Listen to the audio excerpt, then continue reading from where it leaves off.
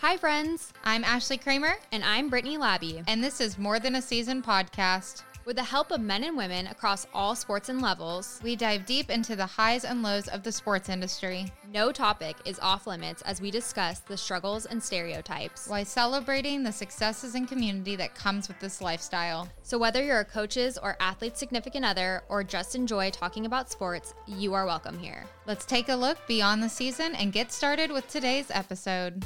I'm Ashley, And I'm Brittany.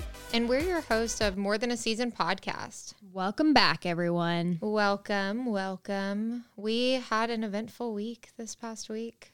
Yes, feel we like- won. We won another game. And Yeah, that's a good thing. it is. It's always like, I don't know about you, but I always feel like so exhausted the next day after the game because I don't know if it's because I'm so emotionally into it or it's just a long process, but I'm always so tired on Sunday. Yeah, I was so tired. I was so tired after the game. I felt like we were there till 1 a.m. and it was like 9. Yeah, it felt really, really late. And we have these bug a couple times land in my hair and They like dive bomb you. Yes. They like come right down into your head. it is the craziest thing, but yeah, I think we figured out it was because I had like a load of dry shampoo in my hair. We're attracted to the dry shampoo. Yes, but while we were sitting there, we thought it was super cool. So we won't say her name, but we were sitting with one of our friends, and her significant other actually are no longer together. And one of the reasons why we even brought this up or we're talking about it is because she said a statement that we thought was kind of just catching. Yeah, I think in this industry, like we always talk about the hard things of being in the industry, and I think it's also important to note that it's not for everyone, and that's not a bad thing. It's not a bad thing to realize that it's not for you, or maybe your significant other and you just aren't a good match. Like that's okay. Like that's mature. Yeah, because to the extent of what we were talking is she's like, after, reflecting back, it's just crazy to me because you have to do a lot to make this work, a lot more than like anybody else in their relationship that has to do it. So, Yeah, I thought that was interesting that she said that because I think a lot of the times you get into these relationships with people in the sports industry and it's fast paced and you're thrown into it. And we talk about that all the time on here, but I think being able to sit back and be like, okay, wait, I'm not getting all of the things I want out of a relationship. And maybe that person can't give them to you. And so she kind of had that conversation with him and he realized like, yeah, I can't give that to you, being long distance and all of that. So not saying you guys should break up with your significant others, but just saying that like it does take a lot of work and relationships are a lot of work in general, but especially in the sports industry, you have so many added factors that are thrown onto you and you're expected to just strive through them. And I think sometimes you can't. And that's okay. yeah. And, even we've received some DMs that are just like, what about communication? He's not doing this or he or she is not doing this. And I just think it was kind of eye-opening because even for myself, you get so wrapped up in your world that you just think that, this is the end all be all, like you're in the sports industry forever. But yeah, we just thought that was really cool to share. But Brittany is going out on the town this weekend. She's going to a bachelorette party. I'm going to Nashville. One of my best friends is getting married next year. And so we're doing her bachelorette in Nashville and it's Thursday through Sunday. So pray for me because I am 30 years old and I apparently am acting like it lately. So I cannot hang anymore. I had 2 drinks the other night and I swear it was like I woke up with the worst hangover. So all of you that are young out there, enjoy it, live it up. Because it just isn't the same after you turn 30. I know. I don't know why it hits you. I'm not 30. I'm 28. But still, I feel like when it hits you hard. Like, Yeah. I was so tired, too. I don't know. But, yeah, so there's one night, though, that she has to share with y'all because it's this theme that I think is hilarious. So please tell them the theme of the night out in Nashville. So my best friend, her niece calls her Nana because she can't say Shannon. That's a lot of S's. Yeah. So her sister was like, I think we all should dress up as grandmas, like Nanas. So we all are dressing up as old ladies and we're going to hit the town in our old lady getup. So I got a wig. I wanted to be like a hippie old lady. If you watch Grace and Frankie, Oh, yeah. I love that show. And I love Frankie. I was like, that was my vibe. But really, I got a ponytail, like a slicked back ponytail or Your like a braid. inspo? Yeah. And then I trying to find some, socks to go in the bra and the booty, and just I'm really gonna bring my A game. But there is a prize, There's like a prize. if you win. There's a Yeah, prize. so this is why you're all in. Brittany is a very competitive person, and this, I think you're going to win. It'll be good. I don't know. I have some stiff competition. These people, I was telling Ashley this, and like I told my friend this too. I was like, this Bachelorette is fun for me because I feel like it's almost like my Bachelorette in the sense that like it's not my Bachelorette, and I'm not going to act like it is. But what I'm saying is that all the people that are going are friends of mine too, and I've known them for a really long time, and so it's a really fun group. And I feel like sometimes when you go to a bachelorette party, you're like, oh, Susie's coming, and like she's such a wet blanket, like I wish she wasn't coming, or like oh gosh, like Joni has to be home by 7. Like I think that usually you have that in the group, and I just feel like this group is not like that, and so I'm excited to see how it goes. I'll keep you guys updated. It'll be so fun. So fun. So we'll tune back in and let you know who won the grandma contest. Keep your fingers crossed that I win, guys. Yes.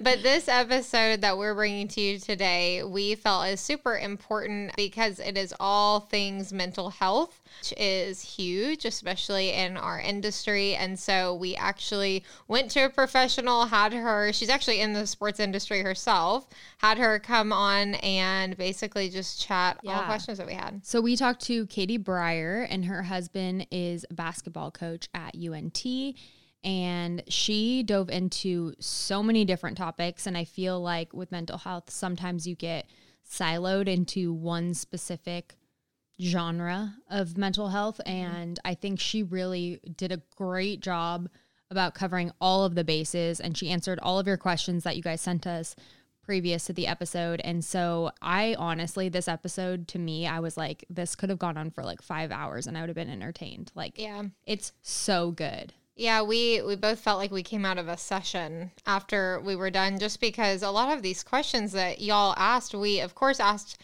her and, got her professional advice. But I just think that both of us struggle with different things. And so we also want to bring our perspective to the table. So Brittany and I both will be sharing on a future episode kind of our struggles and what we've been going through and how far we've come and where we've come with the mental health journey. And both of us have different things that we're working on. So that'll be a good one too. Yeah, I think honestly, she kicks it off perfectly. She honestly covers every single thing that you could think about in the sports industry because we had such different questions that were brought in. Yeah, I think there was a couple times where she left us speechless and we were like laughing because we were like, Brittany, you got to edit that out, because we literally were like, wow, that is incredible. We didn't even think of it like that. Yeah, so I really hope you guys enjoy this episode, and we will see you on the other side. Welcome back, everyone. Hey friends, welcome back. It's our favorite time of the week. We have a very special guest for our interview today, and we're going to let her introduce herself. My name is Katie Breyer, and my husband, Matt, is an assistant coach at the University of North Texas, and we currently live just north of the Dallas-Fort Worth area. And what exactly do you do, and what does he do in the sports industry? Sure. So he is an assistant men's basketball coach. So we're here at UNT. I am a licensed mental health counselor. And so there's all kinds of letters and all the things that go behind it. My official title here in the state of Texas is licensed professional counselor supervisor, licensed chemical dependency counselor, national certified counselor. So it's a lot. It's a lot. I've been in mental health for just over a decade. I started as a caseworker and then actually went to UNT for graduate school. And this was pre-Matt. So it's crazy to come back and be back where I went to school, but I love it. It's awesome. I really, really love my job. Wow. So you came like full circle. You like went to school, came around, and then you're like, wow, I'm back here. Totally different. Out of all the D1 universities that we could have landed at, it's the one place I'd already lived, which was such an interesting experience to go from somewhere we had never lived back to somewhere I was really familiar with. So, which is awesome. It was definitely different, but it's been a really cool thing to be back for sure. Yeah, that's really cool. We'll dive into what you do and more on that topic, but how did you guys meet and how did you kind of get started in the sports industry? Yeah, so we actually met. I'm from Wichita, Kansas originally, and Matt played at Wichita State. And so he's a couple years older than I am. So we actually met the first time in 2007. I was headed off to college in Kansas City. And they had just come off their Sweet 16 run. And we actually both worked for the same Wichita State booster that summer. So random. I nannied for their kids and he worked on their farm, which is like the most Kansas thing of all time. Yes. And then we didn't see each other again for almost 7 years. So we both kind of went different ways, did different things, had different jobs. And then we ran into each other at an AAU tournament. I was really good friends with the strength coach's spouse for a prep school in Wichita. And we were in Kansas City. And I remember looking at this game, and on the bench was Bill Self and Matt. And I remember saying to my friend, I said, okay, I know who Bill Self is, but who's that guy? And we all ended up at dinner together that night and put together, we'd met before. So we actually were long distance for 2 years. We were dating for, y'all know, I think in seasons, right? So for one basketball season, we dated long distance, and then we got engaged, and we were engaged for another season and then got married after that. That's funny that we view time as in football season or whatever sports season. It's like teachers view it, I think, in school years, so we right. kind of just do the same thing in sports. Yeah, I know. That's funny. Has your profession that you do now, and I want you to kind of explain it in just a second, but has that always been the plan? Like that's something that you've always been passionate about, or did, it take you kind of a journey to get to what you're doing today? Yeah, so it's funny. I actually started off interested in music. My mom is a music educator, music education's through my family. I played piano forever, but I just always, it was actually criminal justice that kind of was my interest and my first love. And it was an interesting way to kind of get in the back door. I didn't know that I necessarily wanted to go to the police academy or do that route, but that way of thinking and that approach to things is so interesting to me. And so right out of the gate, my undergrad's in psych and criminal justice. And then I have my clinical mental health counseling master's. I'm actually in school for my PhD right now.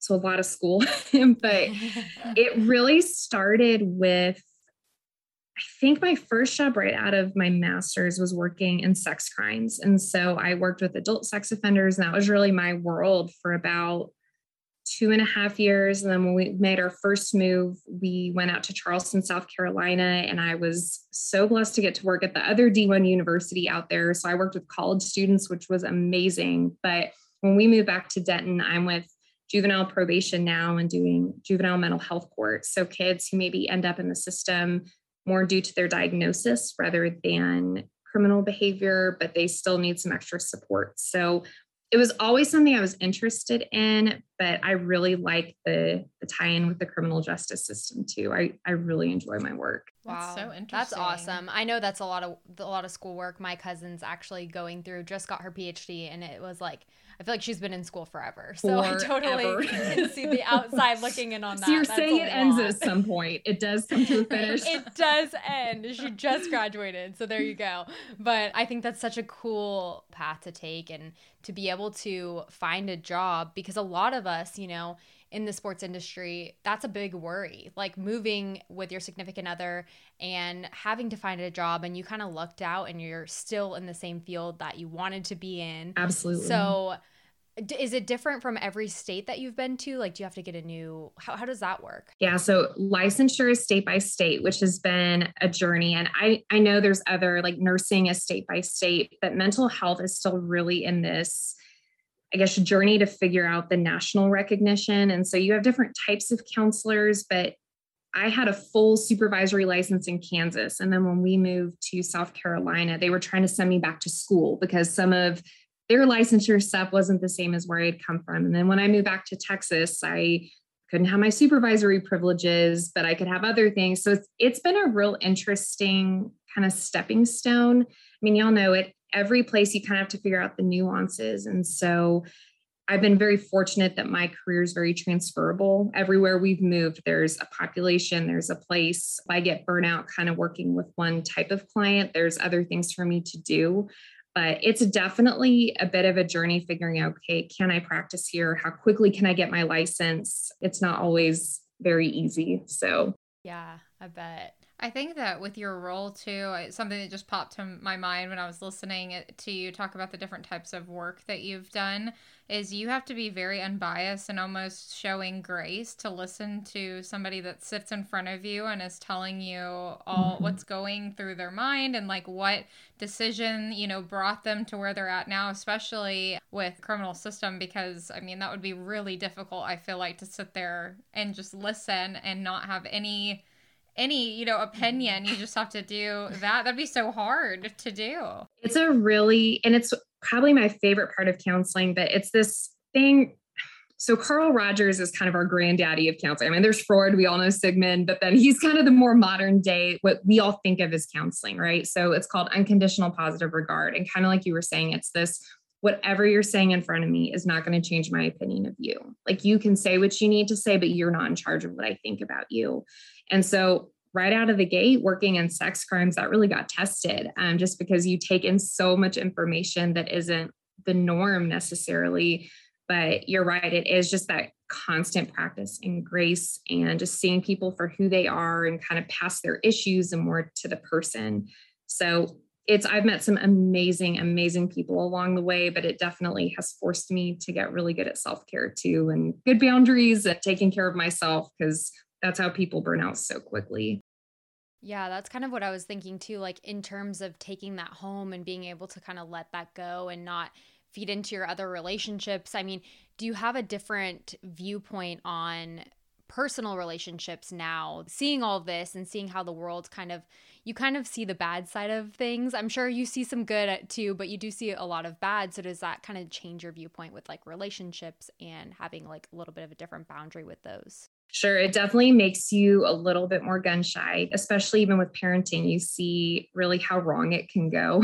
We always say it's great birth control because you really see, where things can go wrong. But at the same time, it's also when things start really low, there's also a lot of place for growth. And you get to see a lot of, okay, we started here, but oh my gosh, in 6 months, look at all the progress you've made. But it definitely changes how proactive you have to be as far as seeing the world positively. Because like you guys were saying, when it's all negative all the time, or, people don't show up in my office when they're doing well. That's not the point. Normally by the time they're doing well, Right. and hey, it's time to go live your life. I'm not going to be around forever.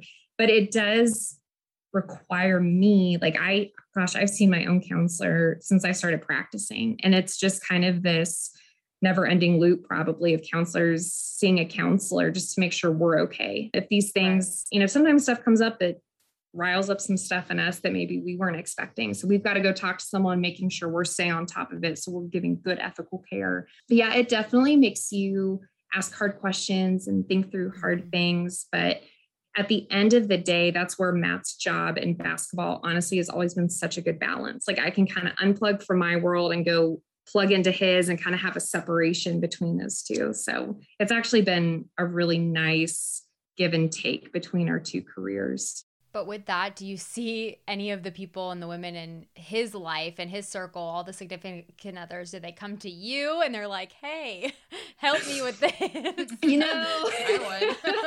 And I'd be like, hey, need your advice. I know those like unofficial coffee dates that turn into a little more like, so. Yes. A therapy session, yes. It's fun. Like having, I don't know what it's like to be like, not be a counselor and be friends with a counselor, but I'm sure, my inner circle people are always like giving me a hard time, like, okay, therapist, let's go. But I'll tell you what, I know, like I do this stuff all day, like more than 40 hours a week, coping skills, anxiety, depression, like that's where I live. And still being a sports wife, like brings me to my knees every year as far as putting that into practice. So it's easier said than done. And so there's never any sort of judgment or like, hey, I'm really struggling with this, because it's hard. Like it is flat out hard. And people from the outside looking in don't always give it the credence that it's due. So I'm thankful y'all are talking about it, because it's just kind of this behind the scenes struggle that we talk a lot about. Like athlete mental health has become kind of a newer topic and we're hearing more about it. But as far as the people behind the scenes, there's a lot going on for us too, for sure.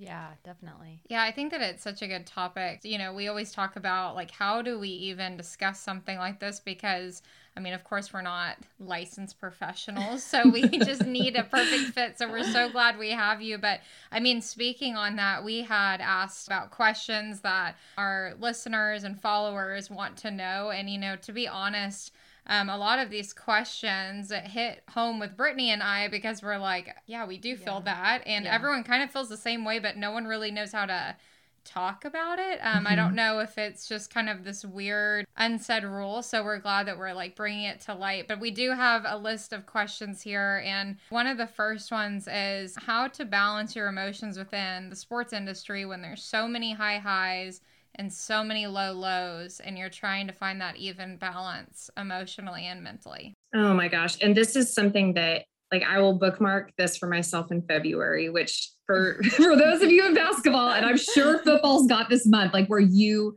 have had it, like you're tired, you're ready for it to be done. He's been gone all the time, you know, whatever. But it is like, this is such an adrenaline chasing profession. And so the highs are really high and there's nothing like it. But let me tell you, as high as those highs are, the lows can be pretty low too, for so many reasons. And I would say some of it, you know, there have been seasons in the past where just I couldn't be as present in Matt's season as I wanted to. And not that I didn't love him and I wasn't 100% on board. But as far as me being at every single game and riding that wave as high and as low as it could go, I just couldn't do it. I didn't have the threshold. And I think that we've got to be proactive in knowing that boundary for ourselves of, okay, am I in a season where I can give all of my mental and emotional energy to this? Maybe yes, maybe no. I know there's kind of this weird, and it was something I struggled with early on of, okay, well, good coaches' wives, good coaches' spouses do this. They're at, you know, every game, they're all in, they know what's going on. They know what's happening in conference. And I'll be honest, I just can't, like, I don't have time. And then I realized that's his job, right? That's not my job. And so really knowing, okay, my feelings are real, but they are not reliable. And that's probably the biggest baseline thing I've come back to over and over again in my life, that just because I feel a certain way, that's legit. Like I'm actually feeling that high, or low, low, but that's not a reliable place to make my decisions from. And so letting it pass, addressing it with different things, talking to someone about it. But there's also this, I guess, identity component. But when you're married to sports, there is always in the back of your mind, this like, okay, my mortgage payment is relying on how many points come in this game or how many wins and losses. And it's so ridiculous, y'all. Like, who lives this way? We always, it's like the joke with my coaching wives' friends. It's like, this is such a dumb way to make a living. But I wouldn't do it any other way, right? Like, it's this weird thing. And so every time that things are really good, I really try to be intentionally present. We were very blessed to have such a successful season last year. And so it was kind of those moments of, I don't know if you guys watched The Office, but at Jim and Pam's wedding, when he's like taking those mental pictures and just like, hey, let me take this mental snapshot. For me, when things are really good, I really try to just take a second, like, okay, like, I don't want to forget this. Because just as easily a torn ACL, a scheduling mishap, you guys know, like the second something changes just a little, that trajectory can go downhill quick. And so if my happiness, identity is tied to that, that's going to be an exhausting way to live. So I guess that's kind of a twofold answer of A, that your feelings are legitimate, but that's not a reliable place for decision-making. And B, that your identity just has to be so much more than what your spouse does, because that thing will burn you out quick. Yeah. I love that you said, like, you know, you don't make a decision in that moment, because I feel like that's, at least for me personally, I am like quick to react. And I've tried really hard. And in the sports industry, it's really hard not to, because I feel like you have, this is kind of going into my next question, but you have all this time by yourself, right? And maybe you have kids, but once those kids go to bed, you still have all this time by yourself where you're just kind of like mulling over things, and you're thinking things, and you're overthinking things, and you're constantly thinking about like what the next opportunity is, or maybe like that conversation that you had with your significant other or someone on the team. So how do you, or what do you suggest you do to stay focused and like in the moment and not have those overthinking moments when you're alone so often? It is so hard. It is so hard because, I think it's especially easy because how many people live in a world where their spouse's jobs are critiqued by so many people. And a lot of times people who don't really probably even know enough to be critiquing, but it is that rabbit hole is something for me that when I get tired, I know that's where my brain tends to go. Mm-hmm. So it's, it's called the HALT scale, but checking in, okay, am I hungry? Am I angry? Am I lonely? Or am I tired? Because generally, if I can address one of those four things, especially hangry, because hanger is it's a real thing in the Breyer household. Yes. So many things can be avoided by that. But I also have to remind myself, like, I'm in charge of the rabbit hole. This isn't Alice in Wonderland where I'm just free falling with no ability to stop. I'm going to decide when I'm going to stop this Ferris wheel and get off. And there have definitely been seasons of life. Our last move, and I feel comfortable talking about it because it was a good move. We've got great relationships with the staff we were on before, the staff we are on here. It wasn't a move we had to make. It was a move we chose to make, which I know isn't always everyone's experience. But I still really struggled with it just because I'm from Kansas. And so you can't move me to the beach and then say we have to go back. That was hard. but it also came at such a weird time in the year. And so it just kind of caught me off guard. And it was the best thing. It was absolutely the best thing to be closer to family. We don't get that opportunity very often. And so when we do, we get to take it. But I remember there for the first probably 3 to 4 months, I really struggled. And in the winter, especially when there's less daylight, Matt's gone all the time. That's not really when I'm at my best. And so this is not research-based. It's just like the Katie Breyer, I don't know, the way I do things, but it's my rule of threes. And I've just found that when I take care of my spirit, my body, and my mind, if I can do something for those 3 things every day, ideally, I'd love to do 20 minutes for each, but I don't always have an hour. And so, okay, for my body, if I'm active, and there's sometimes seasons of life where that's not CrossFit or Peloton, like sometimes it's just walking or getting outside, changing my temperature, like getting out with fresh air, doing something for my soul or my spirit. Faith's a really big part of who I am. And so for me, that's listening to a podcast, getting into the word, playing worship music, being super intentional to feed that.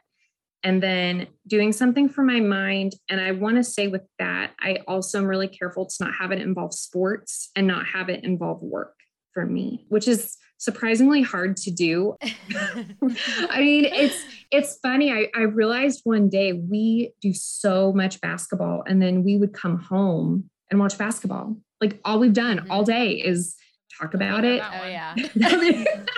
Y'all know. And I thought one day, I'm like, this is just madness. And I love it. I grew up in Kansas. Yeah. I mean, it's probably one of the few states where basketball is king. Football is second to basketball. I grew up loving watching basketball, but overconsumption of anything is just not good for me. And I'm assuming most people. So like with the news, right? If I just had a constant influx and intake of news, I'm not doing well. So I've got to have limits. So that rabbit hole, I would say, just remembering you're in charge of it. Like you're going to decide when you want to stop, but also ways to disrupt it. Anything you can do to really challenge your 5 senses, like the 3 that I talked about, but, changing what you're tasting, changing what you're seeing, smelling, touching, any of those things to kind of ground you back in the moment can be really helpful. Yeah, I think all that is so helpful because the rabbit hole is like so real. Like anybody you talk to, you're like, oh yeah, whether you have kids or you don't, you still find yourself somehow down the rabbit hole at some point in time. So the next one that I just kind of want to touch on is having roots. So we try to change our perspective of home is where the game is and where you are and where you're planted in that moment in time. But not everyone reacts that way. And we've learned that over time, like even with ourselves, sometimes there's seasons where we're like, gosh, it would just be so nice if we were just planted like in one spot and we didn't have to worry like at the end of the season, okay, like, is this my home or are we about to have another home? So through a couple of our listeners, they said that, they go to therapy themselves, and in therapy, they've said it's not good for your mental health to not have roots. So, I mean, what do you do with that? So do you have any, like, just advice that you could give on how to basically create those roots for yourself with what you've been given? Yeah. And that's so hard because ultimately it probably isn't that good for us, if we're being honest. Yeah. I mean, I just think we are all wired to have this sense of community and belonging. That's just where we're at our best. And so we are in this unique position to find it, build it, and then disrupt it over and over and over. And it hurts, especially when you've got a great neighborhood, a great church, a great job, great friends. To have to intentionally walk away from that and start over again is so counterintuitive. And really trying, for me, this last move, especially realizing that I've got value everywhere that we go, was helpful for me. And that when we move, I do think it's a bit of a grieving process, and we don't always look at it that way, but it's a loss. Even when it's a good thing in a promotion or the job you've always wanted, there are still things that you're losing and saying goodbye to. And it's so okay to respect that and give it the grief that it's earned. I think that's kind of that counterpoint of the more we love something, the harder it is to let it go. And so it's a way of honoring that when we're sad about it. Now, we don't set up camp and live there. We keep walking through it, but honoring that's absolutely appropriate. I would say that, for us, I've always tried to have one room in our house that is consistent, and our decor has kind of changed as we've moved around the country, but we've got, and it's all of the sports stuff that we've collected along the way, the cut nets, the pictures, just the stuff. And for me, when that room is set up in the new house, it's like, okay, this is where we're at. And we're just going to be where our boots are and be here. And a community has been, I know, something I really struggled to find. I'm kind of introverted. And so it does take me a while to not only find people, but then get close to people. And so I know for me, by the time I would feel close to people, it's like, oh gosh, we've got to move. And I just found you and opened myself up past this initial layer. And now we've got to go. And so I think for me, some of shifting my perspective of, Marco Polo is probably my favorite. It's the app I'm on the most. And I just have groups of friends and it's stuff just like, oh my gosh, my kid tried to eat a marble today, or I'd had this new latte, or just the stuff of life that you miss when you're not in the same physical place. That's been really helpful. And then the gathering, which I don't know, y'all have to tell me for football, because we've got some football wives, but the gatherings it's a basketball, Nations of Coaches is kind of where it originated. And we have small groups. And so throughout the season, we meet every other week on Zoom, and it is faith-based, and it's been so helpful for me. We're divided up by time zones. And so our central time zone group has schools from all over, but we get together, we check in and kind of do the ride together. It has made a world of difference for me, because you don't have to explain, those things in your new friendships, like, oh, well, why can't your spouse come to dinner? Well, I don't really know his schedule. So that'd be great. I would love to make plans. I have no idea what to tell you.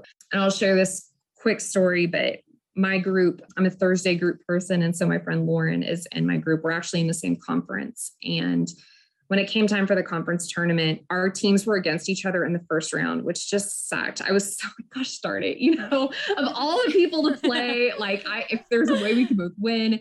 And I'll never forget, we got to that night and she texted me and we were talking. She's like, gosh, I wish we could have a glass of wine. We could be doing this together. We ended up winning, and they were our biggest fans going forward from that point. And I remember thinking at the time, we won our conference tournament that year.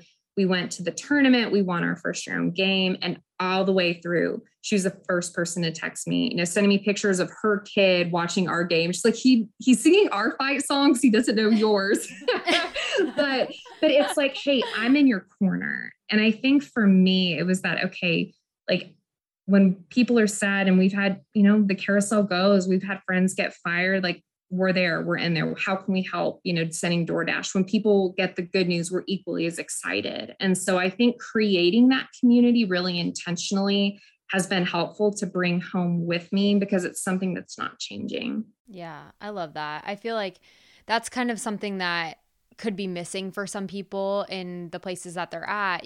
Not everyone is that person that's going to be there in your corner cheering you on and hoping that you succeed as well, and even if they're not succeeding. So I think it's hard for some people. And personally, I have really bad anxiety, and so I've talked about this on our podcast a few times and gotten a lot of people that have responded having anxiety as well. And I think anxiety is something that is not talked about, just like all of the things that encompass mental health are not talked about enough. But I think going into a new season or a new place and having that like anxious feeling and not having somebody there that knows you and knows your heart and can kind of pull you out of that. I think a lot of our followers, from just talking to them on that, they feel that weight and they feel that they can't kind of like dive in. You know what I mean? They have that like reservation, I guess I can call it, because they're so anxious about, these people don't know who I am. They might not be in my corner. They might be rooting against me. So what are some things that like they can use going into a new place? What are some different tactics that you've given people before that have worked? Yeah. And especially as someone who, I do a lot of listening, but my job really is knowing a lot about other people who know very little about me. And so I still struggle to open up. Some advice would definitely be to have some easy topics, things that are personal. So not just generic, like the weather or whatever's going on, but kind of those softball things where, okay, if I get burned on this, I'm okay with that. Kind of half step in of, hey, here are some things about me. And if you really aren't for me, if you're not someone that's in my corner, then okay, lesson learned, but I'm not going to trust you with any more than this. And I think the industry really makes it difficult sometimes because our people are in constant competition. They're being compared to each other. And so as spouses, it's hard not to just kind of naturally go into that, when in reality, we, especially as women, like I think we have to be so proactive about not competing with one another. That is not helpful. And that's not the way that I have found the most joy, and that comparison is such a thief. And so I know for a long time I was really guarded, and I had to get real with myself as far as, okay, if they get me and they pull one over on me and they weren't for me and they said something ugly about me, or they weren't someone that was actually helping me, what does that say about me? If I was stupid enough to trust this person, does that say more about me or really more about them? And at the end of the day, if all I've done is be a little too trusting within reason, obviously I'm not out here handing out my social security number, but this, okay, I'm going to just open up a little bit. And even if this isn't a friend for life, maybe it's a friend for this season. And even if it's not someone that I needed, what if it's someone that needs me? And I think that realizing that everyone's an expert on themselves, if you don't know where to start, ask questions. There is nothing that people love to talk about more than themselves. That's what they know about. Like, it's not like Trivial Pursuit. Like you know where you're from, you know what you like to do. And so just keep asking questions, and with genuine interest, not like weird, okay, tell me more. Just have some feel, ask them, hey, where do you go around here? What do people do? Tell me more about this. Every move may not be something maybe that you wanted, but I do think that there's someone in a mom's group, there's someone in your neighborhood that maybe has been waiting for you. And when I've been able to reframe it, it's helped me kind of get out of my head a little bit of, okay, I might be worried about this, but my purpose is probably bigger than my worry. And so I've really got to push through that in spite of myself. I love that answer. Yeah, she's like speaking to my soul right now. Yeah, no, I think we have moved, Carson, my significant other, we've moved 4 times now. And I just, not that I'm any, veteran person. It's just every place we've moved, you get put in this group of significant others, and you never know like what you're gonna get until you get there. Sure. And then I think that the hardest part is, for me personally, is once you are placed with these people, you have to figure out with the trusting aspect of, okay, how do I, someone that spends basically like their husband see my husband more than like I see them during the season, just trusting. And I do feel like it is this odd boundary of like, it's their profession and yet we still are like all in this weird circle all together. Yeah. I don't even know. It's this weird boundary that you kind of have to have. Especially when one of them is your person's boss's spouse, right? Like, and I know how blessed I am to have loved all of my head coaches' wives. And I would sit them here and tell them all that. I've told them all that to their faces.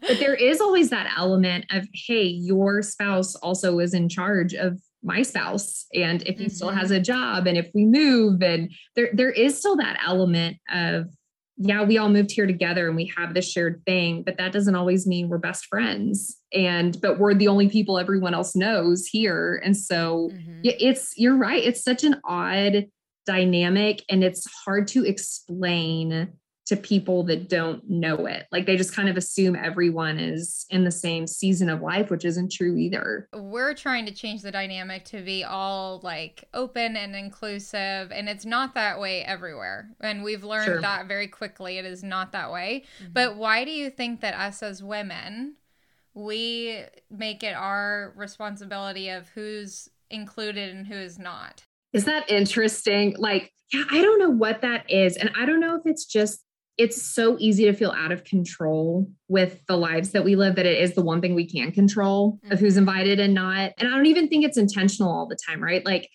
it's like, I don't know if I want that person there, so I may just not invite them. It's such a silly thing, but it's sometimes it's the low hanging fruit of, this is literally the one thing in this season of life I feel like I get to decide. And so again, that counterintuitive, that's so natural. When things are out of control, we try to find something to control. But as far as building community, that's not always the best way to do it, obviously. Yeah. And so getting people in the room together that may have not even thought to be in a room together is a noble effort. And that's not always an easy thing to do. Man, I'm trying to think who told me that every time they've moved, they've tried to be who they wish they had at the last stop. And that was such good counsel of when you were a GA wife, what did you need from your Dobos wife, your video wife, your assistant's wife, and you become a head coach's spouse? Remember what it was like in those other roles and be the thing that you needed. It's very counter sometimes what the rest of the world is doing, because people can be picky and choosy about their social circles. And that's not always a luxury that we have, which is good. It forces us into relationship with people that are different than us, but that doesn't mean it's easy either. Yeah, I love your perspective on that. Ashley and I always talk about this, and we talk about this with our significant others too. Like, we always try to make mental notes of things that we liked or didn't like from that season, or from the people, or from, just in general, like, what are things that we can do better personally? And like you just mentioned, as you kind of go up the ladder, what are things that, like, so you don't forget? Because I feel like once you get to that point, you forget everything that you went through, because you're at a totally different experience. And I'm sure there's a lot of hardships in that too, but Absolutely. You just kind of forget, where you kind of came from. And so I think, for us personally, we've taken note. But we have another question that someone sent in. So they said that their significant other had some kind of indiscretions. They had some struggles with that, and they're now engaged, and she trusts him, but she still can't forget the things that happened. I mean, and this is such I guess probably a biased answer, but I would just say get into counseling. Those things that pop up and don't go away. It's like a warning light on your car, right? Like, we got to pay attention to this. And so the longer you put it off, it doesn't go away. Yeah. And I think, like y'all said, finding that person that's in your corner, a counselor can absolutely be that. And they have to keep everything private. I mean, that's really the best part, right? Like, you literally can say within reason, short of some very specific things, anything you want to say. And it's literally against the law. They will lose their license for violating that. And so that's someone to go in, be totally honest about, because especially early on in dating and engaged, early marriage, like, that's so foundational. And this profession, this world is going to throw so many opportunities to test that and test the cracks in the foundation, that as you fight for your relationship, but also fight for yourself and to be healthy. I don't know that that's a way I would necessarily want to live, is just second guessing myself and not feeling good about something all the time. And so I know for me, that's kind of a good warning sign for myself when it's been a little bit of time and I still haven't been able to let something go. It's probably time to talk about it with somebody else. So that would kind of be my counsel, is even if it's not a counselor, if it's a pastor, a trusted friend, like someone to get in your corner and be really honest with you, that's the most helpful way to go. Yeah, that's great. I want to know how you like would tell someone to find a counselor, because what we have noticed is that we say mental health is important and there is, all these resources and things. And then, you go to a town and there's like 50 counselors and therapists. I mean, there's like all these different people. So I know that the hardest part is finding someone that fits you. So do you always tell people to kind of, write down what are things you're wanting to work through and then kind of see if that fits? Because I know it's a lot of effort to find. I mean, I personally try to find someone everywhere we move, and that's a process itself every time. Man, that's so wise though. I mean, I'm the same way. Like probably it's one of the first or second things I do when I know where we're headed is, okay, I've got to have someone because I know I'm going to need it. And I know what I'm looking for, and it's still hard. So I do want to normalize that it's it's not like medicine where, okay, I know that I have something going on with my sinuses. I probably need an ENT or I need to start with a PCP.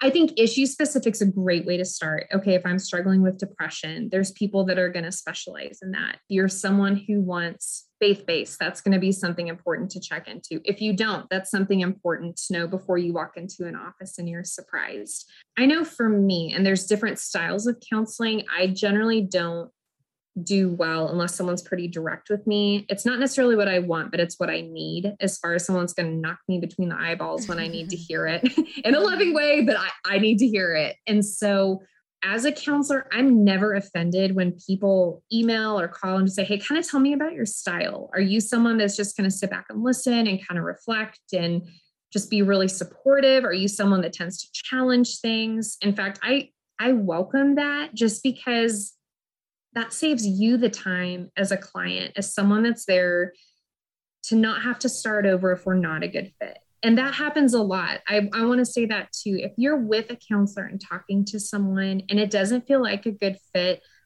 my feelings are never hurt when someone says like, hey, I think I'd like to try another style or someone else. It happens a lot. So don't suffer. Don't sit there in counseling with someone that you're not jiving with.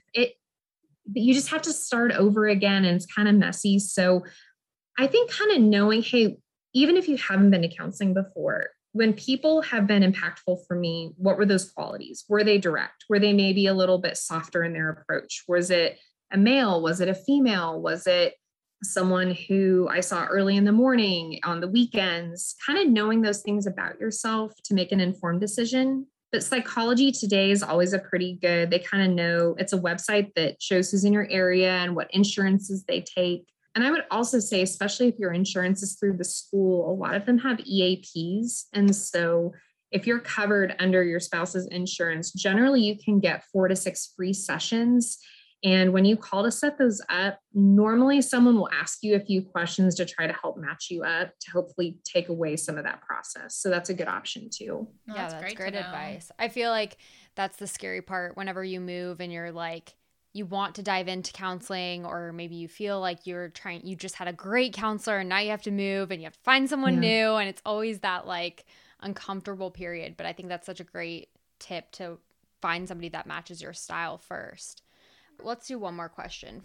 If you have struggles with your significant other's family, parents, maybe setting boundaries with them, how do you go about that with your significant other and maybe with them? Yeah, and boundaries are kind of the hot word right now, right? Like, I'm not on TikTok. I don't know that I'm quite cool enough to be on TikTok, but my my teenage clients tell me all about it. And so I even know on like Instagram, there's always these things about setting boundaries and knowing your limits. And I do think, like I said earlier, you've got to know your threshold, because if I'm drawing a line in the sand because I'm tired, that's really different than because this is the line that needs to be drawn. And so making sure I'm in a good place, because when we set boundaries and it's not in a grace-filled, loving way, the message gets totally lost in the delivery. And so making sure that when that boundary is getting set, I'm in a good space.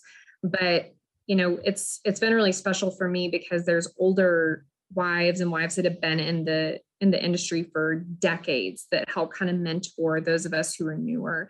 And so one of them said to us, this was last season, that, when I married Matt, like, I know that I wasn't just called to be Matt's wife. I was called to be a coach's wife. Like, that's something I have a unique set of gifts for. But I also think our families are called to be coaches' families, and that they're part of this process is something I forget about. My family didn't ask for this. This was something that came along, and with no preparation, with no handbook, with no understanding. And so to try and have grace when we can have grace, but the boundaries are something that's healthy, and knowing that it's not something done to be petty or to be controlling. When I'm trying to set boundaries, I know for me, I've really got to check my intention, because sometimes, admittedly, we flex just to flex. Mm-hmm. And so then it's easy when it's not rooted in the right stuff to kind of spiral when it doesn't go our way. Because that thing, right, when our life is out of control, if this is the one thing I'm trying to control, then I am going to be really reactive if that's pushed. But boundaries are so important and so helpful that we've got to know which ones like are hill to die on. What are we really going to stick to? And so just to stay calm, I think that people generally tend to respond with the energy that you set in the room. If I'm staying pretty cool and collected and the other person is escalating, at some point, generally, they're going to reflect on how that interaction went. And so I never want to be the one contributing to the chaos if I can help it. And they don't have to like it. But I think that when we release that inner dialogue of everyone's got to like me, everything's got to go a certain way, everyone's not always going to like you. And when we can release that and listen, rejection's going to happen. I wish it wouldn't. No one likes it, but it's part of the deal. If everyone liked me all the time for everything I did, I'm probably not being very honest with who I am. Mm-hmm. And so even with Matt, with our families who are amazing and so beyond supportive, I think recognizing that their frustration is generally from a place of they want to understand, but sometimes they don't, and it's okay. Yeah. But erring on the side of grace has never been something I've regretted. So just being really graceful in how you set those boundaries can go a long way. Yeah. I feel like with significant others too, like it's such a sensitive topic, because if someone was to come at my family, like I would be upset too. Like even my boyfriend, if he was like, oh, your mom, X, Y, and Z, I'd be like, what about my mom? Like, no like, one talks about my mom. So, you get very defensive, and they're not around, for a lot of this. So when you're kind of dealing with their family coming into town, maybe unexpected or those type of things, like you're the one that's kind of put on the front line. So it's hard to maybe have those conversations for people with their significant other to be like, you need to set these boundaries. Like it's maybe not me. That's such a good way to think about it. Because really we're almost the translator between the two of, we have these people who love and care, but maybe don't speak the language. And this person that speaks the language really fluently, but doesn't always see the whole picture. And we're in this unique position to be the go-between, which leaves us really tired and sometimes burnt out in that. And so I know for me with Matt, I've always wanted our house to be a place that he could come through the front door and feel like he was loved and supported and could be himself. That whatever was going on with work, whatever was on a fan message board was not going to impact how our house was running. And at the same time, there's obviously things, right? Like that doesn't mean he doesn't have responsibilities or things in our house to do. Like he is just as much an equal partner in our house as I am. And so I do my best to take things off of his plate when I have the energy to spend there. But when there are things for him, I think catching him at the right moment is something we've learned along the way when we're both in a good place of, hey, here's the 2 or 3 things I need you to handle, and giving him enough time and space to do it. Because I know I don't always understand the urgency of coaching and phone calls and all the things. But if I can give that space and that latitude, sometimes that helps me be a lot more patient with it too. Yeah. Yeah, that's a great answer. I just think it's funny, like, when their job is an experience. So when people come to town, like if your significant other was doing anything else, they wouldn't be like, everyone on Saturday, we're going to go to the accounting department and we're going to go check out the desk.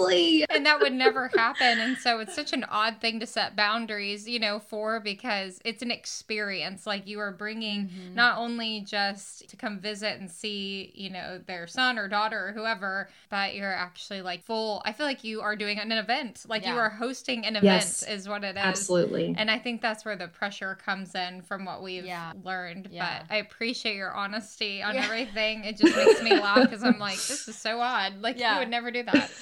It is. You said it perfectly. It is hosting. It is a whole weekend of things and feeding and transportation and parking. And we laugh because he's got a Google browser open. And I always tell him, like, I've got a browser, but I have 17 tabs open. And like, I'm flipping between them and thinking of all these different things. And we're just wired differently, but it does take a toll. And so I know at the end of the season, we are super committed to being somewhere that the phone does not work. And that sometimes takes a lot of effort, and scheduling, but it is so important to unplug because it's just nonstop and it'll consume if you let it. So no, you're exactly right. It's a hard balance to be the go-between with family for sure. Yeah.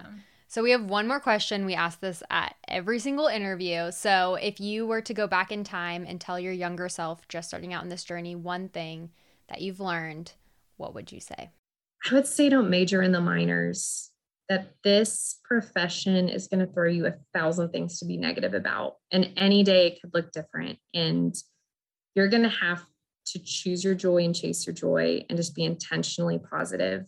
So don't major in the minors and find things to celebrate would be my best advice for younger Katie. Love that. Yes, love that. And we just appreciate you for coming on and sharing all of your knowledge. I feel like I just had a full therapy session myself. So like, is our hour up? Yes. So if people want to find you, where can they find you at on social media if they want to ask you maybe a question not related to counseling or related to counseling? I don't know. Sure. Yeah. So my Instagram handle is Katie Breyer, and there's a lot of vowels in there. So it's KatieBraeuer.